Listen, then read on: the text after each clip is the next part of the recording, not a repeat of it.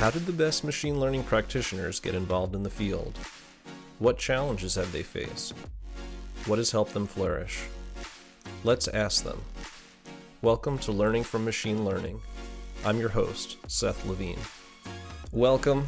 I have the honor of having Nils Reimers on the show today, the director of machine learning at Cohere, former researcher at Hugging Face, the creator of sentence transformers, and researcher on dozens of papers in NLP. Welcome to the show. Great. Yeah, really happy to be here. Why don't we start off, just give us some background on your career journey. How'd you get to where you are today? Yeah, so it actually started, I would say, a long time ago. So I first trained the first neural network in the early 2000s. So at that time I was playing with like this Lego, these Lego robots you can build. And so I thought, okay, maybe it's some cool to add some artificial intelligence to the robot and control the robot with a neural network. And yeah, this was like kind of toy example in the early 2000s before, AI was in the media or in the hype. And then another key point was like in 2009, I had a great lecture in Berkeley, Introduction to AI. So a super awesome professor who was introducing the concepts was like Pac-Man. So every concept he presented, it started with like some A-star algorithms to find like shortest distance between like 2 points, which you use like for route planning. And then showed this, how can you do it with like Pac-Man, or reinforcement learning, how can you do it with Pac-Man? How can your Pac-Man become smarter? How can your ghost become smarter? And had a lot of challenges, playful way. It was like super amazing to do this. But then, sadly, I did not went directly into machine learning AI. I first did like a detour in information security, so I did a master degree on information security. But then after the master degree, I said, okay, I want to go back to artificial intelligence, machine learning, and started to do my PhD in that field. Very cool. So what was it that you initially, figured out like that machine learning is something different and it's something powerful? It was super fun in the beginning. So it was like super fun to watch your Pac-Man and try to build it smarter. And it was like really stupid in the beginning. So like you see, okay, your Pac-Man was hunted by the ghost, and then it does the wrong turn. So it goes to the left instead of like to a dead end, into the trap to the left instead of going to victory or take the right turn. Like yelled at the machine and say, why do you take a left turn? Why did you don't go to the right? Why are you so stupid? And then why is it so hard to make you smart? And so it was like extremely playful. And it triggered your like ambition. So you want to say, okay, I want to make it better and better and better. And with every iteration, it got better. And it was like fun to create. And then after the master degree, I said, okay, it's super powerful things you can build. And at that time I said, okay, language has a lot of potential because so much information is stored in language. So either a spoken language or written language like text. And if a machine can understand text, can understand what's written in Wikipedia and all the books, all the news articles, everywhere and everything, if a really machine can understand this will give you like an extremely powerful machine. So Pac-Man was nice and fun, but at the end, a smart Pac-Man can just win the game. But if you have a nice and fun Pac-Man that can read text and can produce text, that's super amazing and super powerful. And that's what got me interested in 2013. Awesome. What was one of your first major projects in natural language processing? So at that time, NLP was completely different field. So my professor, Reimers, where I started my PhD, she heard a lot of buzz from the computer vision domain about neural networks. So neural networks had a lot of hype really a long time ago, like in the 50s and 60s and 70s. Like half a century ago, people were extremely excited about neural networks, but it didn't work out. And people said, no, neural networks, that's not working. That's like bad technology and you shouldn't use it. And I don't know, I know some colleagues who talked to Hinton in the early 2000s and he started to talk about neural networks again, and they were like, oh, please stop about this boring topic. I don't want to learn anything about neural networks. It's dead technology. Why are you still doing that? And yeah, in 2012, there was like the ImageNet moment where neural network from Hinton was so much better on ImageNet in recognizing images than any system seen before, that computer vision was extremely excited about neural networks again. And then my professor asked me in 2013, hey, is neural network something that might be relevant for NLP? So in NLP at that time, we were still using naive Bayes, support vector machines, back of words, TF-IDF, these types of features and stuff. And yeah, my first task or the whole task for my PhD was figure out, will neural networks have an impact on NLP, and what type of impact will they have? And the first project was named entity recognition. Given a text, can I identify named entities like company names, person names in this? And yeah, but more generally, it was like neural networks, how will they change NLP and how we do machine learning? Awesome. Having the creator of sentence transformers, I would love to dive into it with you. Can you explain, what is sentence transformers? What was its original goal, and why is it so powerful? Yeah, so sentence transformers is an open source library which takes text into a vector space. It sounds a bit abstract. So for us humans, when we read text, we can make sense of the text. But for computers, it's like really, really hard to, if they just look at the text, just read the text to really make a sense. So they don't understand the words, how the words are connected. So for example, the word hotel and motel, there's like these things are really similar, but from a computer perspective, these are two different tokens, two different words. And the computer doesn't know like how are these two words connected, what are concepts, are they similar, dissimilar, and so on. And so what we do is like take the text written by humans and transform it to a representation that's understandable to a computer. And here vector spaces are extremely powerful. And then in these vector spaces, we can encode relationships of words. So like hotel and motel, yeah, both is a physical place, which has rooms where you can go and stay overnight, which have a reception where you pay money to stay overnight.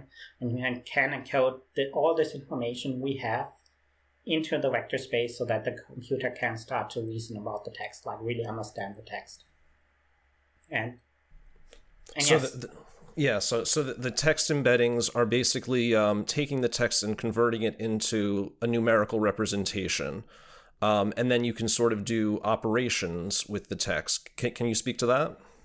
Correct. So it encodes all these information we have on text to all the information, the semantics of a text, makes it accessible to the computer. And then you have certain dimensions, certain directions. So for example, you have singular and plural roles. You have like, for example, I don't know, gender, king is connected to male and queen is connected to female. The relationship between London and England, that London is the capital of England, and then okay, what's the capital of Germany? And then you can take the same relationship, the same direction in the vector space to infer, okay, the capital of Germany is Berlin. And then the computer can learn from all these encoded relationships of words and sentences and phrases and paragraphs, and infer meaning like, okay, in which direction and how do I talk about like singular and plurals, synonyms, relationships like capital, politicians, companies, and relationship to founders. Basically, you encode all these relationships you kind of have about the world into the vector space to enable an efficient access of the computer to the information in the text. What do you view as the biggest jumps in text embedding from, bag of words to word to vec to where we are today? So the first big splash, which caused a lot of interest, was like word to vec. So before that, you represented text as like unique tokens, like one hot encoding. One hot encoding. There was like no relationship. So the distance between hotel and motel and the distance between hotel and dock was the same. So for a computer, it was like impossible to know that motel is probably more similar to hotel than dock to hotel. And then Word2Vec, they enabled this on a word level, so it had like a really cool paper showcase that you can encode this and on a word level. And then second big splash was in 2017-18, like Elmo was contextualized word embeddings.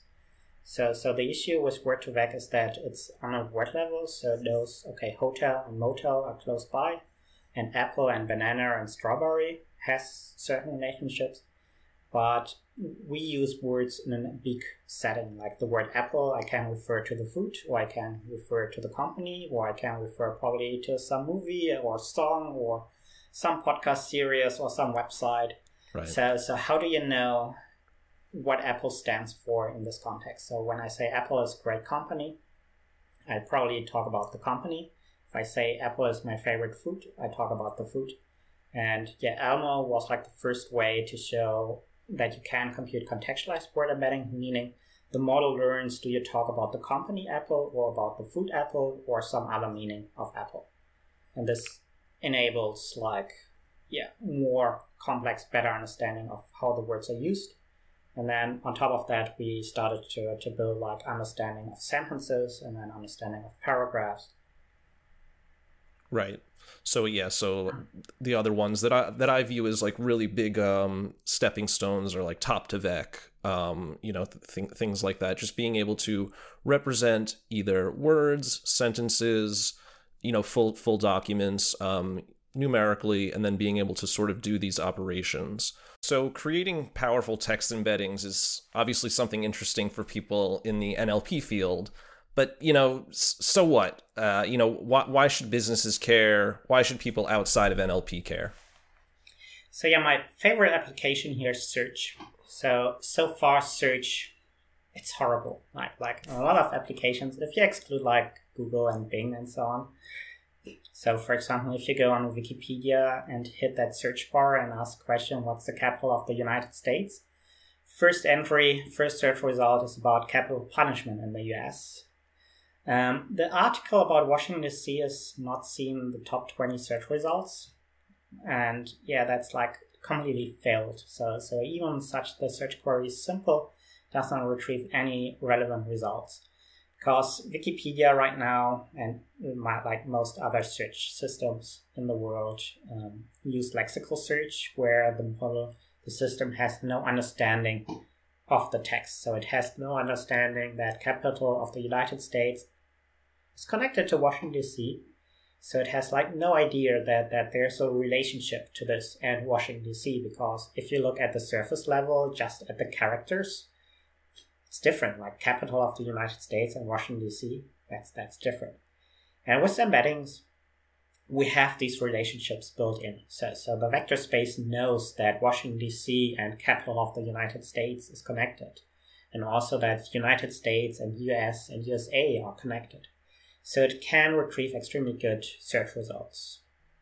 Also, these embeddings, they make classification much nicer. So I built a system to filter spam, unwanted content from my email inbox. I got like a lot of cold emails from people trying to sell me stuff, or headhunter trying to send me CVs where I say, no, please move it away from my inbox.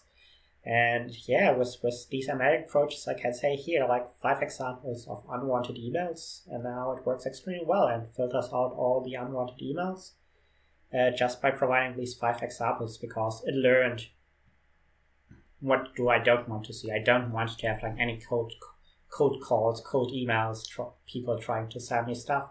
So please filter it out. 5 examples how such a cold call email looks like, and then it learns it. And then knows and can generalize to other content in the field. Right. So embeddings are sort of the first step. You're going to take a text and then you represent it, and then you can start to do similarity tasks, which allow you to do search better, information retrieval, text classification, and as you were referring to, there's different techniques to do search. So lexical search is that's more where you're just looking for exact matches, right? And then neural search is where you get to use sort of the power of text embeddings. Are there any applications where neural search where there are limitations for neural search? Yeah, of course. I mean, there's always like pros and cons. Obviously, like neural search. I mean, neural search is like a really broad topic. It's not only embeddings. It's like, I don't know, probably 20 different techniques. Yeah. How you can use these technologies to improve search results. These embedding approaches itself, they have challenges if you want to do like lexical search. So I don't know, if you search for like a phone number, you want to find that entry with this specific phone number. And there's not like a lot of semantic meaning in a phone number. So you cannot infer, hey, at position 5, there's a 7. You cannot say, okay, there's like a lot of meaning. Or if these two positions are off by one number, that's a completely different phone number. So this is like a limitation. These approaches, obviously, they have challenges understanding new words and learning these concepts of new words. So we constantly innovate, new companies, new products, new movies are released, new people become known. So big question in the field is like, how can these models learn these new concepts and the relationships of these new concepts? Yeah. So just digging into sentence transformers, seeing that it has like 9,000 plus stars on GitHub and 25 million plus installations. How has the package changed over time? What's been your experience with open source? Mm-hmm. Can you speak to that? Yeah, sure. Originally what a lot of researchers do in the field, they do some research and then they mainly publish the code to reproduce their research. Say, hey, here's my paper and here's some code you can run to get like the same numbers. There's like a lot of understanding in the machine learning research community, which in my opinion limits the usefulness for the software. I mean, you build amazing models, amazing tools, but other people do not really want to use your tool to get the same numbers. I mean, it's kind of boring as an output to say, yeah, at the end it prints out 82.5 and that's the same number I put in my paper. But they want to take your software and build a cool tool. They want to do semantic search on Wikipedia or do semantic search on the emails or do semantic search on notes or do semantic search on podcast transcript. So this changed a lot. So in the beginning, I was similar, say, okay, mainly publishing code just to reproduce the experiments and results from the paper to more, no, let's make a product out of it. So what's a cool tool coming from research which allows other people to build cool product and cool use cases out of this? And that's then the main thing I did in the past years in all the research. Say, okay, do some research. How can we enable X? And then if we found a way for this, build a product, like an open source product, and give it to people to use it to build other cool stuff.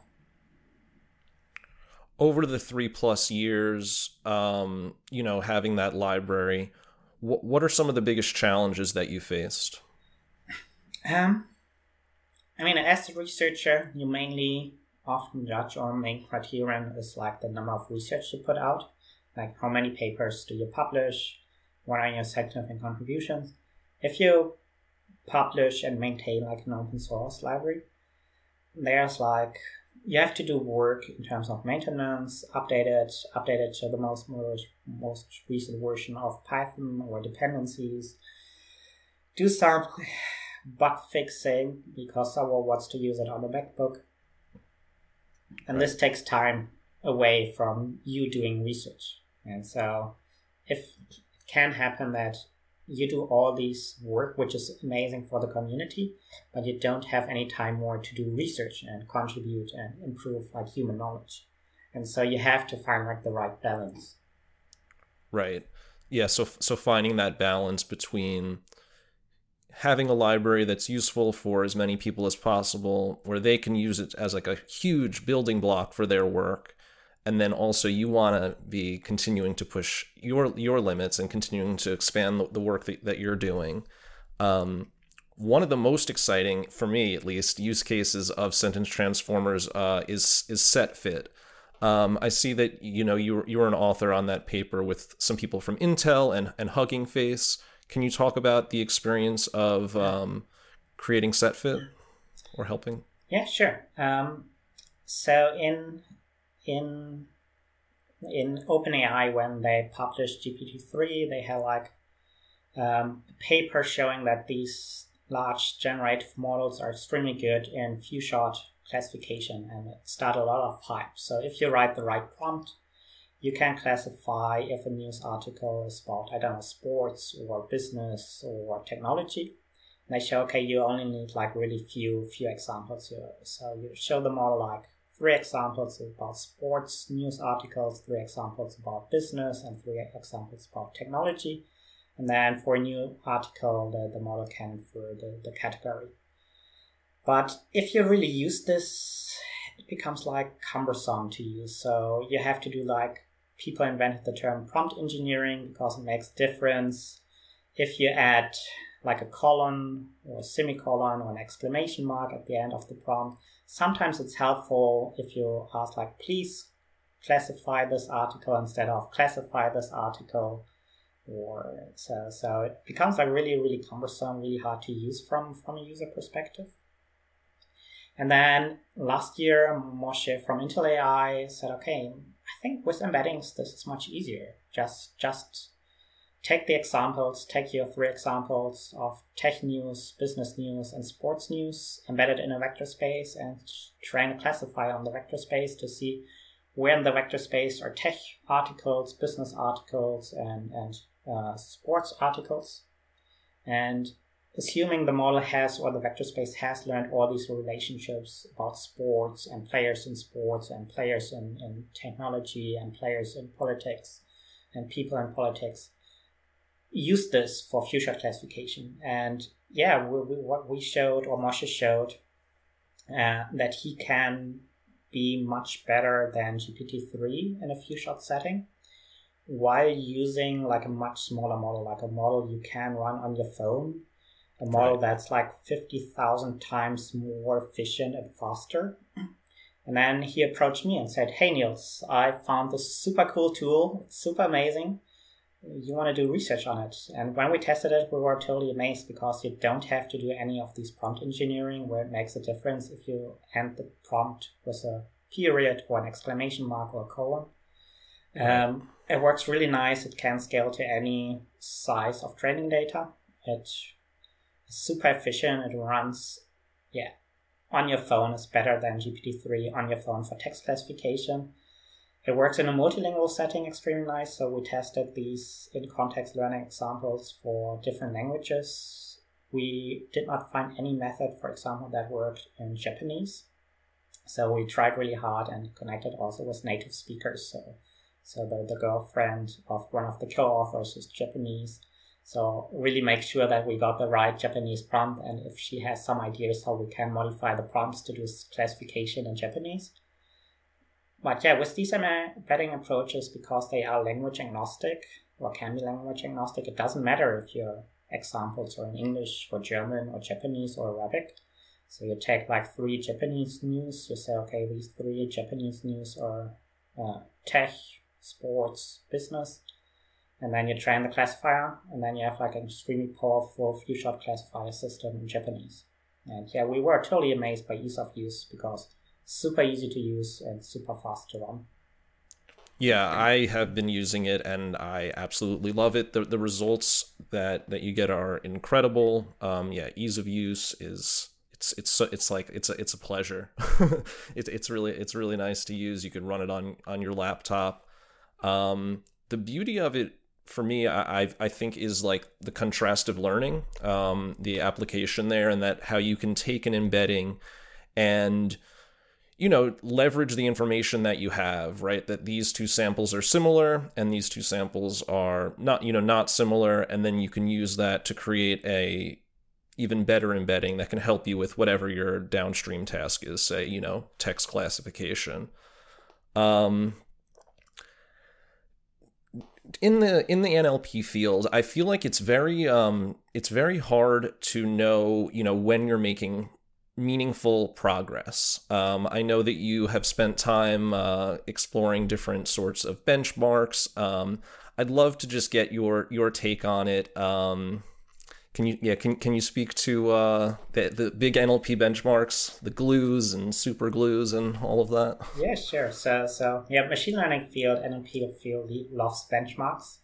I mean, that's totally what people do. Like you take a benchmark, you see what's the latest number. Let's say it's 84.0. You try a lot of tricks, and then you get like a better number, 84.2.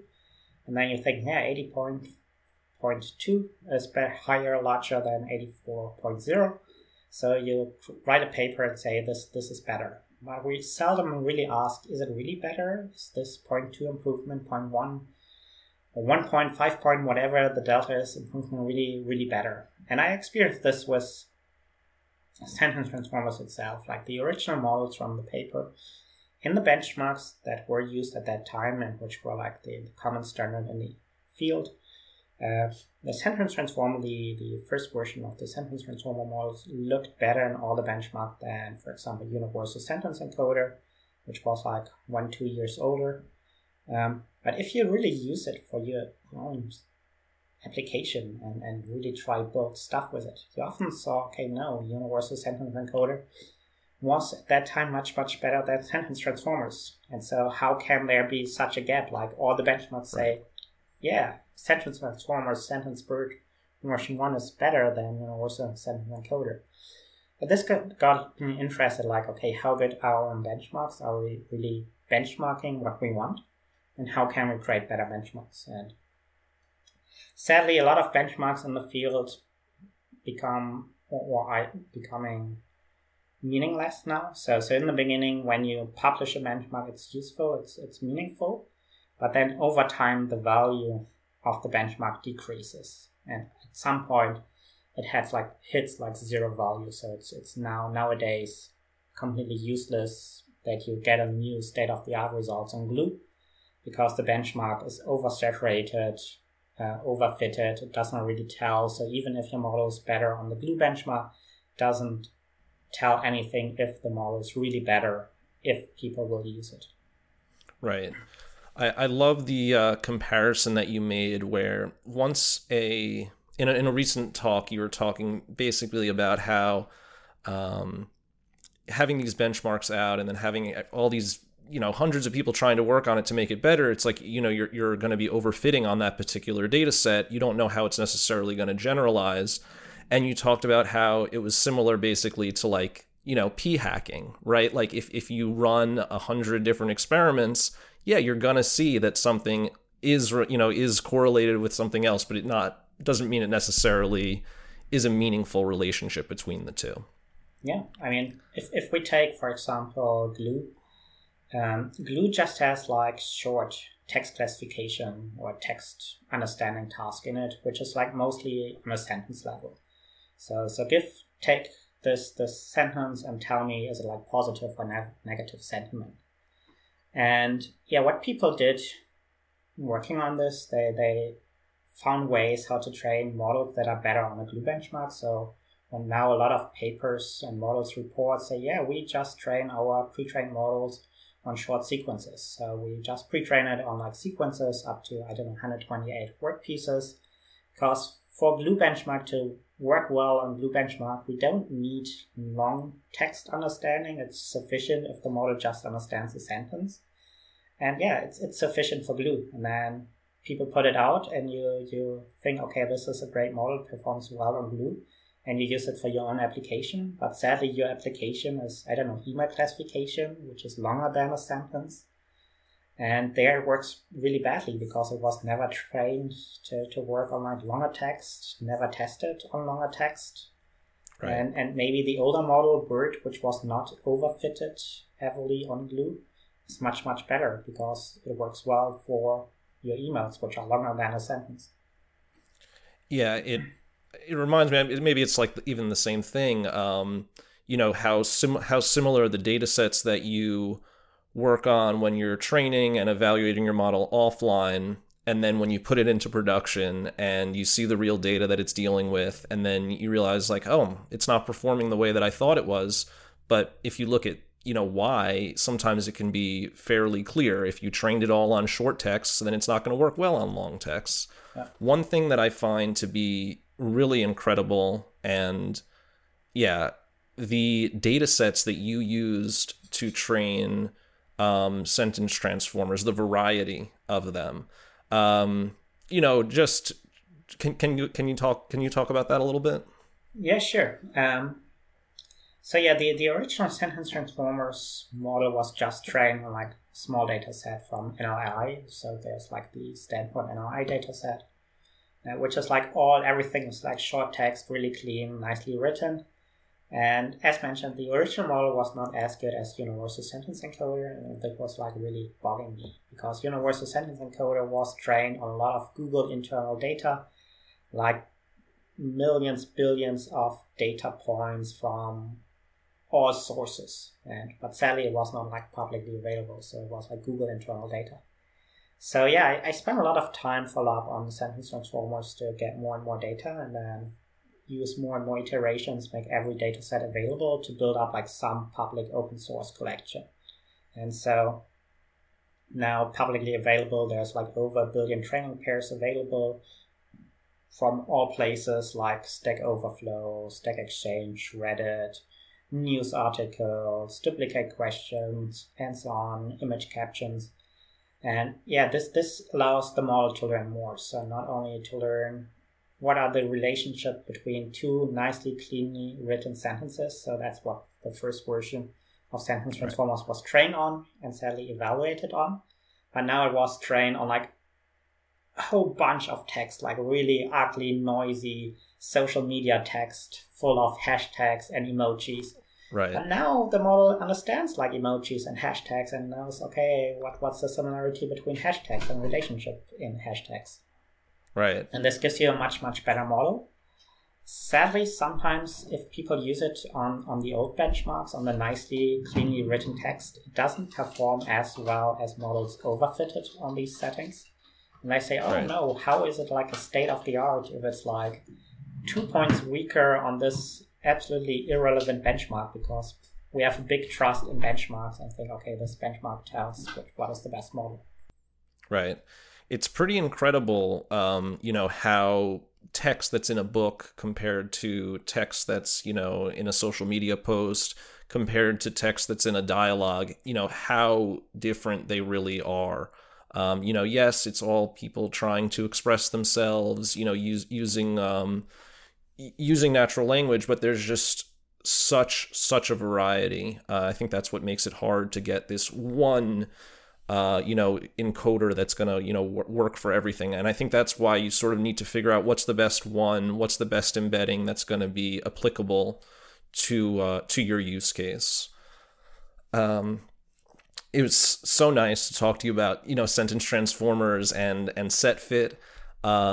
To zoom out a little bit, just to talk about machine learning in general. I'm just wondering, in the field, what's an important question that you believe remains unanswered?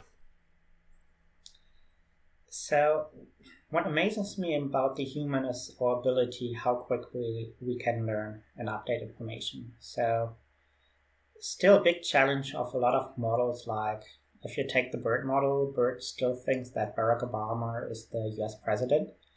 Has like no idea about Donald Trump, no idea about Joe Biden. And for us as a human to update the knowledge that there's like a new US president, it's easy. It's like one sentence like, person X is the new US president. I don't know, Joe Biden is the new US president. Then we have this information in our head, but we also updates the relationships. So we know, okay, there's a new US president. We know there's a new first lady. We know maybe the party changes. So before was Donald Trump Republican, now it's Joe Biden Democrat. It changes number of presidents who attended different schools, numbers of presidents who have been former vice presidents, and so on. Like a lot of knowledge is updated in our head from this short, 5-word examples like Joe Biden is the new US president. If we do this for a model like BERT, like some transformer model, it's like super, super hard to update it. So often we need like a lot of text, like millions of examples mentioning that Joe Biden is the new US president and now the Democrats are back in the White House and that there's a new first lady and so on. So it's like extremely super inefficient. And this makes it like really, really hard to have like models up to date, models that you can learn like niche topics, because it's not data efficient. And I think going forward, that's an extremely interesting research topic. How can we make models update as efficiently as humans can acquire new knowledge? Right. So that ability to adapt to change, and that sort of touches on my next question, which is how do you think machine learning will change or evolve, say, in the next 10 years? And what do you think the impact will be on society? Big question. Big question. So currently the trend one we see is we go to more exciting applications, which are harder and harder to quantify. Like so far, machine learning research is a lot about quantification. So you take a benchmark like glue, where you have like 1,000 examples, movie reviews, which you annotated as positive or negative sentiment. And that's like really easy to benchmark your numbers and say, okay, this model is better than previous models because it got like, 95% correct and previous model got 94% correct. With these more complex use cases like generative things like, here's an email, write like a nice response to that email. Like, how do we evaluate this? Or, we saw these applications, ChatGPT, write like a poem, how bubble sort is working. How do you evaluate if the generated poem is correct? So you have to evaluate is the content, does it make sense? How amusing it is. How amusing is it? Does it rhyme? And this puts like a lot of stress in science. Like, okay, how can we know these two systems, this system creates like a nicer poem, how bubble sort is working, or is this system working nicer? And I think we're more and more tapping on these use cases. We see now it's possible. It's interesting, how can we create like a science out of this, which requires experiments? And how can we continuously improve on this? And yeah, the research field went away in machine learning a lot from human experiments, like asking humans what they think to like, okay, quantitative numbers, computing accuracy, or F1 scores. I think now it's going back again to human experiments. So we showed 100 humans these two generated poems, which poem is nicer, is better, and then try to find these numbers. But yeah, it will be really hard for science, how to compare it, how to scale it. So it will be a change how we do scientific stuff. Speaking of ChatGPT and, the generative models, I see that it's creating a big hype, right? Even larger hype for AI. How do you view the gap between the hype and the reality right now in machine learning? Yeah, that's a good one. So it shows that there are a lot of applications possible, which we have not thought before, which could be possible. So I just read really nice, cool idea. As manager or director or whatever, you get like a lot of emails. So you have to respond to a lot of emails. And then, use these generative models to create like a draft for every email you get based on previous responses you sent. You do some post editing and then you can send it around. and send it out. And this will save you as a manager like a lot of time when your main job is like communication and you don't have to write these drafts by hand each time, but just from previous what you send around, just take the same text, distill it, and generate this. Still a lot of uncertainty, unknown in the field is like what's the right business, and that's what people currently try to figure out. What's the business model? Was similar when the mobile internet was launched and smartphones was launched. Like, how do you create like a business out of an app? So what's an app business? What can be the business model? Over the past 15 years, we learned how you can create like a business model out of apps. And I think it's similar with AI now. So what is potential business model for AI, for generative things? Majority of things will not work out, but there are some things that work out, and then it can be copied over and over again, where we say, okay, that's like a new way how you can use it. Right. With the advent of generative models and sort of how they're permeating through society, it's really crossing over that boundary of it's not like a natural language processing thing, it's not a machine learning thing, it's affecting all different types of work. I think it's really how humans interact with those generative models. Like, for example, you're talking about like drafting up emails or drafting up outlines for essays, and then the human can then take that and work it and make it better. It's going to be really interesting to see sort of how humans and machines, how that interaction evolves over the next couple of years, when we're in this time where it's like now everyone is sort of seeing the power. It's going to be interesting to see, like all the different applications of it. So switching into our learning from machine learning part of the show, who are some people in the field that influence you? Big impact had like Andrew Ng. So he gave like I don't know, like not too long, like quite recently, maybe like 1-2 years, really cool, thought-provoking talk about data-centric AI. Yeah. So which I totally love. Like in machine learning, people focus a lot on modeling. They say, okay, this is my data set, the MNIST data set. It's given, it's God-given. That's the training set, that's the dev set, that's the test set. I have to get the highest accuracy on the test set, given the train and dev set. And I try to hyperpermeate to tune my model as much as possible. But so he argues that working on data is a lot more fruitful. So in many settings, in real cases, it's not like, okay, here's like one test set or one data set where you can train on and one test set you're going to evaluate on.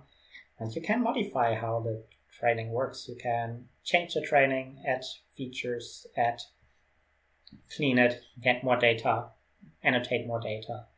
And this often improves your model a lot. And that's also what I learned. Like, okay, it's often not relevant to improve the model. So a lot of work I did in the past years is not trying to make the model better and add like another, I don't know, skip connection or the latest atom, whatever variation there's out there, but find ways how to make the data better. And this paid off a lot for search.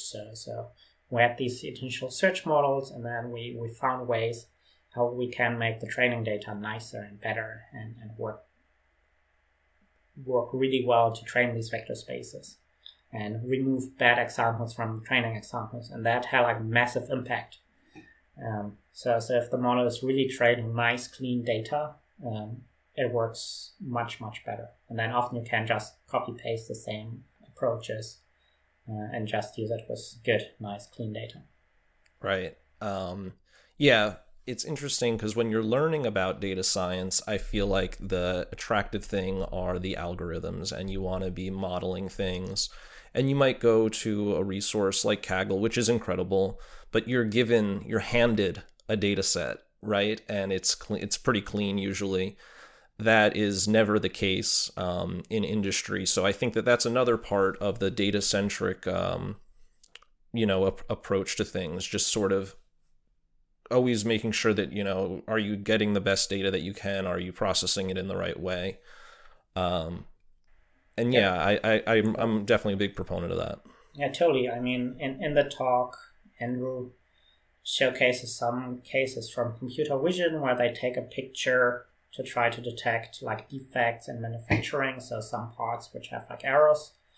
And what they do is like, I don't know, use a different camera, set it at a different angle with different light, and model accuracy jumps like 20 points. So that's completely outside of data pre-processing, feature engineering, models, hyperparameter tuning. But yeah, how you acquire the data had a big impact. Like, okay, use different angle of the camera, different lighting, and now everything, it's super easy to spot these mistakes in the production. And that's nice thinking where you don't think, like you get the data and then you try to, I don't know, clean the data or tune the model. But yeah, right. Even a step before, like how do you acquire the data? Right.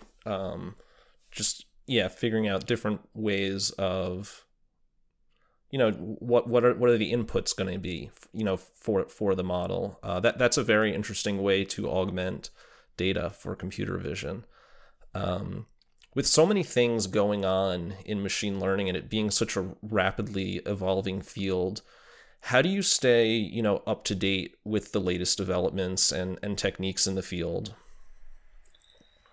Yeah, that's a challenge one.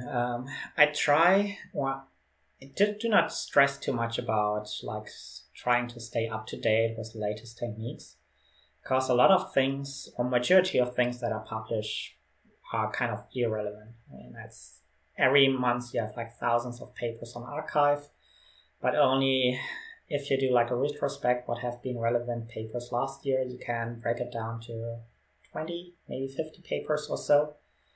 So you don't have to read all the thousands of papers that are uploaded to archive, and what's relevant will be resurfaced at some form because there's maybe some follow-up paper using this old technique because this old technique works well, and then you say, okay, cool, there's like some follow-up work. So, and yeah, in general, what works for me is Twitter. So see what are people talking about, what are people tweeting. Open papers, I usually just read the title and look at figure 1 or table 1, maybe the abstract, and then just get like a gist of like, okay, that's could be interesting or feeling, and then over time, maybe at some point you reread some paper and say, oh yeah, there was some old paper that had this cool figure, and then yeah, sadly back to a search problem, trying to re-find this paper is still really, really challenging. And it's not use an URL search. Yeah. I mean, Google search doesn't work that well, where you say, yeah, I read sometime half a year ago an archive paper, which is a nice figure 1 showing how you can modify kind of, I don't know, momentum in the optimizer. Can you please show me this paper again? It goes back to a prompt engineering, right? Yeah. Yeah, I mean, many people compare search query formulation with prompt engineering. So I don't know, when Google launched, people didn't know how to use it in the beginning, and we had to learn what's the right query to write. And yeah, that's similar with prompt engineering of generative models. Yeah. But prompting Google in the right way can get you pretty far in this world right now. Yeah. In your machine learning journey, what's one piece of advice that you received that has helped you or stuck with you? One piece of advice that stuck with me or helped with me. The next question is going to be harder, so. The next question is going to be harder. Yeah, I didn't reflect on that question. So yeah, I cannot really narrow it down to like single piece of advice. So what I did a lot of in the past years is more be closely connected to the community, see what is what are common questions they have where there's no answer for this. So for example, common question after launching sentence transformers, which only work for English, was like, hey, looks promising. I want to use it for another language. Right. And there was like no answer for this. And I got this question over and over and over again. I said, oh yeah, if there's no answer, that's a great research question. Let's do research on this. And so we did cool research. And then another common question was like a lot of people, yeah, I want to use this for, I don't know, searching in CVs. But I don't have any training data. So how can I tune this model without training data? And answer was then, no, you need training data. It's not possible without training data. So I started to do a lot of research post last year, how to train models without labeled training data. So it's more like be connected to the field, see what are the challenges, and find. That's good advice. In the similar vein, someone who is just starting out in data science or machine learning, or say is making the transition from another field, what advice would you give them? Depends a bit on the role. So if they more go into like a PhD role, research role, or if they more go into like a product role, want to ship a product. Say industry. Say they want to go into industry. Let's say go industry. First, I would say do not trust everything what you read in papers for both roles. So often the best approaches are not the Nils approaches, like not try to get like the state-of-the-art approach for whatever problem you try to solve. But the early on approaches are often like, there's often like the first iteration on something like, I don't know, how to generate images, and then there's like a second iteration and a third iteration, and this is often like the best kind of like model. And then at some point people start to overfit on the benchmarks and create like systems that are complex and overfitted and unstable and not robust and not efficient just to beat these benchmarks. So I try to find like the sweet spot where we really made progress and then find a solution that's easy. And in general, a lot of testing. Find quick ways to test your hypothesis. Don't try to be too clever. Use simple approaches. And often simple approaches brings you a lot further than super complex methods and ways. Yeah, I think that's really good advice. Start with the foundation. Here's the tricky question. What advice would you give yourself when you were just starting out in your career?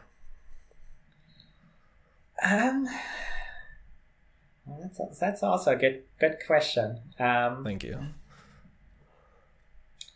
So I would say, go early on with like the user-centric research. So I'm a big fan of user-centric research, which means do research that actually helps people and make really sure to release something that's helpful for others. So a lot of researchers, including myself in the beginning, were just saying, hey, we just published this paper and the work is done if the paper is accepted at some conference.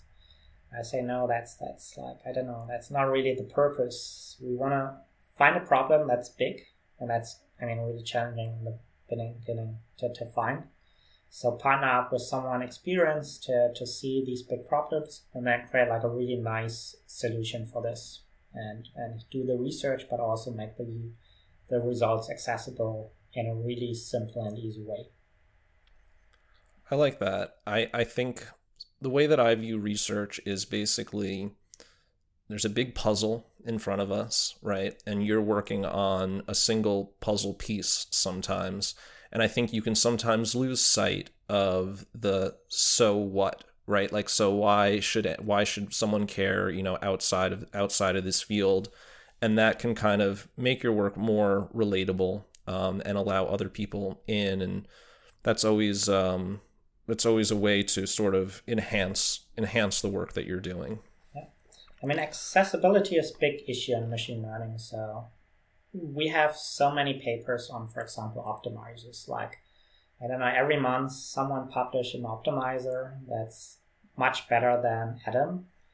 But I don't know, everyone is still using Atom Optimizer, which is already, I don't know, 5 years old or so, or older? Yeah. No, There's probably. some funny memes about that, like Adam asking why me or something like that. Yeah, I don't know how old is Atom. It's from 2014, so it's like Wow. 9 years old. So, and the issue is like, yeah, in these 9 years, there has been probably hundreds of papers on better optimizers than Atom, but no one is using them. And I think one big issue is like accessibility. So maybe you have found like a better optimizer than Atom, but they did not make it like accessible. And if you really want to make it accessible, it means to have it like nicely, efficiently implemented and available in like common frameworks like TensorFlow and PyTorch and JAX, and integrated in libraries like, I don't know, Hugging Face transformers.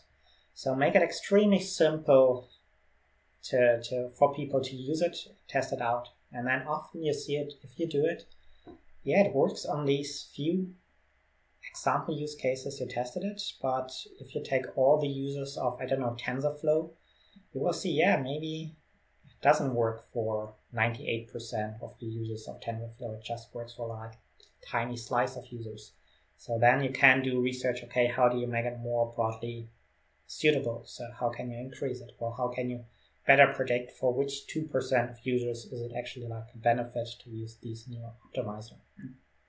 For listeners that are just getting involved in machine learning, like what is an optimizer? How would you explain that to someone? Sure. Yes. So optimizer is the fundamental way how we train the model. So we take a model, give an input like an email, and then ask the model, hey, do you think this is like a spam email or is it a ham email? And then the model say, no, I think, yeah, that looks legit. You want to buy some medication over the internet? That sounds good. And then you have a label say, no, this is spam. I don't want to see this in my inbox. And then you say, okay, there's like a mismatch. There's difference between what the model predicted and what's the correct answer. And then the optimizer can bring it back to the input, say, okay, which words did you thought make it look legit? And how can I modify the weights so that the next time you see this example, the email will be correctly classified as a spam email. That's great. Yeah, thank you for that. That's a good explanation for optimizers. So getting to the conclusion, what has a career in machine learning taught you about life?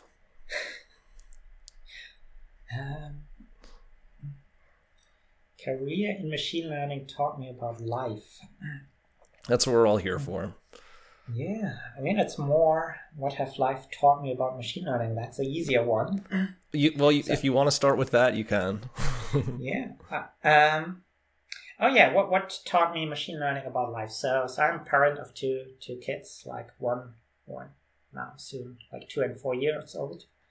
And yeah, you kind of see it like as your model learning, improving, doing mistakes in the beginning and then improving. You provide feedback, so you're kind of like the gradient update and optimizer to your kids. And it's kind of interesting for me, at least, to see the things which are like what's like similar in machine learning, trying to improve the model, and what's you as a parent try to raise your kids. And yeah, it's still amazed by the learning capabilities of humans. I mean, even in a young age, I don't know, when they are like 2-3 years old, you can invent names. So you take like some toy or some stuff or some concept and you create like a fake name for it, and they can use this name and start to reason about the name. So if this is called like this invented name, then this must be some other invented name.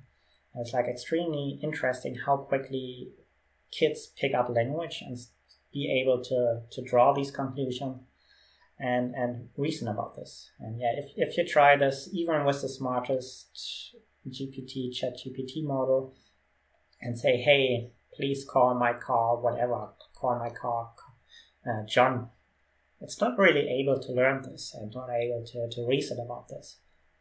Right. Super interesting. So yeah, thinking of children and how reinforcement learning is influencing their behavior and how they're representing the world around them, just like the models, that we're trying to train. I'm going to butcher his name, but Francois Chalet, I love some of his tweets. He talks about raising children, and how it's like training a machine learning model. That's great. That's such a great take on it. So just to wrap things up, if there are listeners that want to learn more about you, where could they go to learn more about you? Yes, so when you Google my name, you can find my personal website, nils-reimers.de. You can find also my Google Scholar profile about research. And yeah, you can also watch Cohere.ai about like work we're gonna do like in semantic search and text understanding and bring it to production. So really now more focus. I moved away a bit from research side more to production side. So how can we really deploy these systems and face the challenges from nicely clean research benchmarks to, okay, I actually put it into production and see all the challenges you have with ugly, noisy data in a production setting, and how can you ensure that your systems still work well and nicely in these settings. Right. Nils, it was such a pleasure to have you on Learning from Machine Learning. Thank you so much for being here. No, likewise. It was great chatting with you.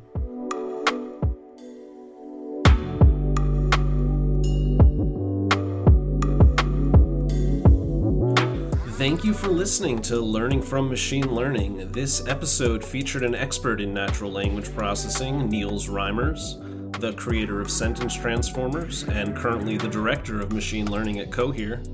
Be sure to check out the show notes to learn more about this podcast and some of the topics discussed. Talk soon and keep on learning.